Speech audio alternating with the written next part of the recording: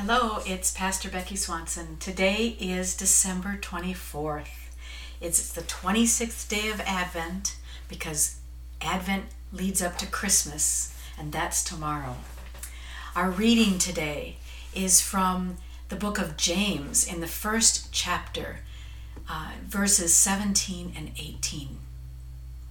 Every generous act of giving with every perfect gift is from above, coming down from the Father of lights, with whom there is no variation or shadow due to change.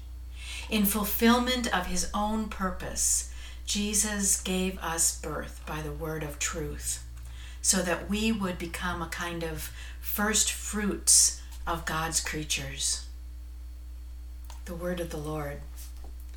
I like this image of Christ giving us birth as we are reborn in our baptism, as we have been talking about during Advent, about giving birth to Christ in our hearts and being asked to see ourselves as bearing Christ into all the world. That we are kind of Jesus's first fruits, I think, is an important image. And then, of course, there's this part that talks about gifts and generous acts of giving and perfect gifts coming from above.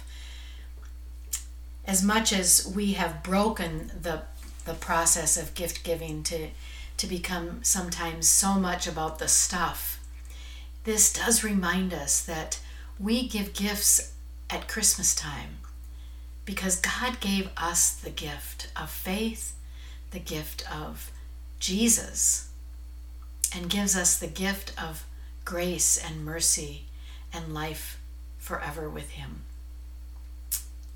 So, no matter whether you're ready or not, here comes Christ, here comes Jesus into our lives, breaking into our world every day.